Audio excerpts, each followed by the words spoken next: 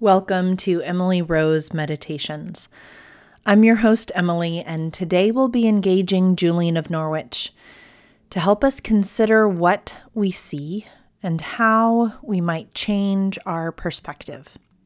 This is the 71st chapter of Julian of Norwich's long text entitled Revelations of Divine Love.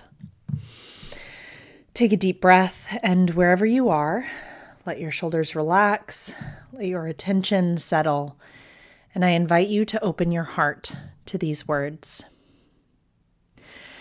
Glad and cheerful and sweet is the blessed, loving face with which our Lord looks at our souls, for he is constantly in love longing toward us while we live, and he wants our souls to look gladly on him so as to give him his reward.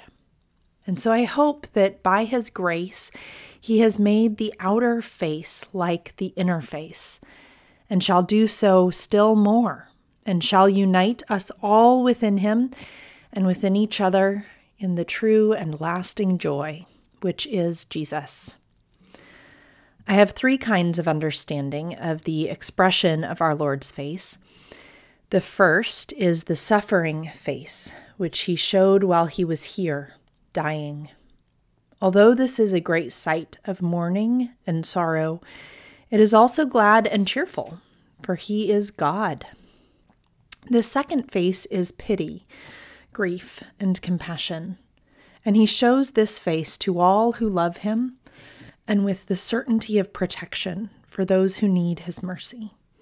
The third is the blessed face, which he will show forever, and I saw this oftenest and longest. And so, when we suffer and sorrow, he shows us the face of his passion and his cross, helping us to endure through his own blessed strength. And when we sin, he shows us his face of pity and grief, strongly protecting and defending us from all our enemies. And these two are the faces which he most often shows us in this life. And mixed with them is the third, which is his blessed face, shown in part as it will be in heaven.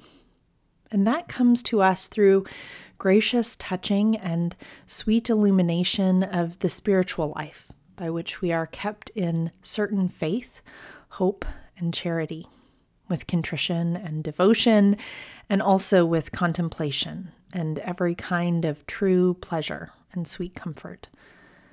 The blessed face of our Lord God works this in us through grace. What our eyes dwell on, literally and figuratively, transforms, changes, makes us into whatever it is we are becoming. We could see the greatest, most blessed, and beatific sights, but if we gaze not upon God, we will continue to be lost in lament, darkness, weeping. On what do your eyes dwell? Or perhaps, how might you become more aware of what you spend your time in your mind and in your actual vision looking at? Thank you for joining me today. The peace of Christ be with you.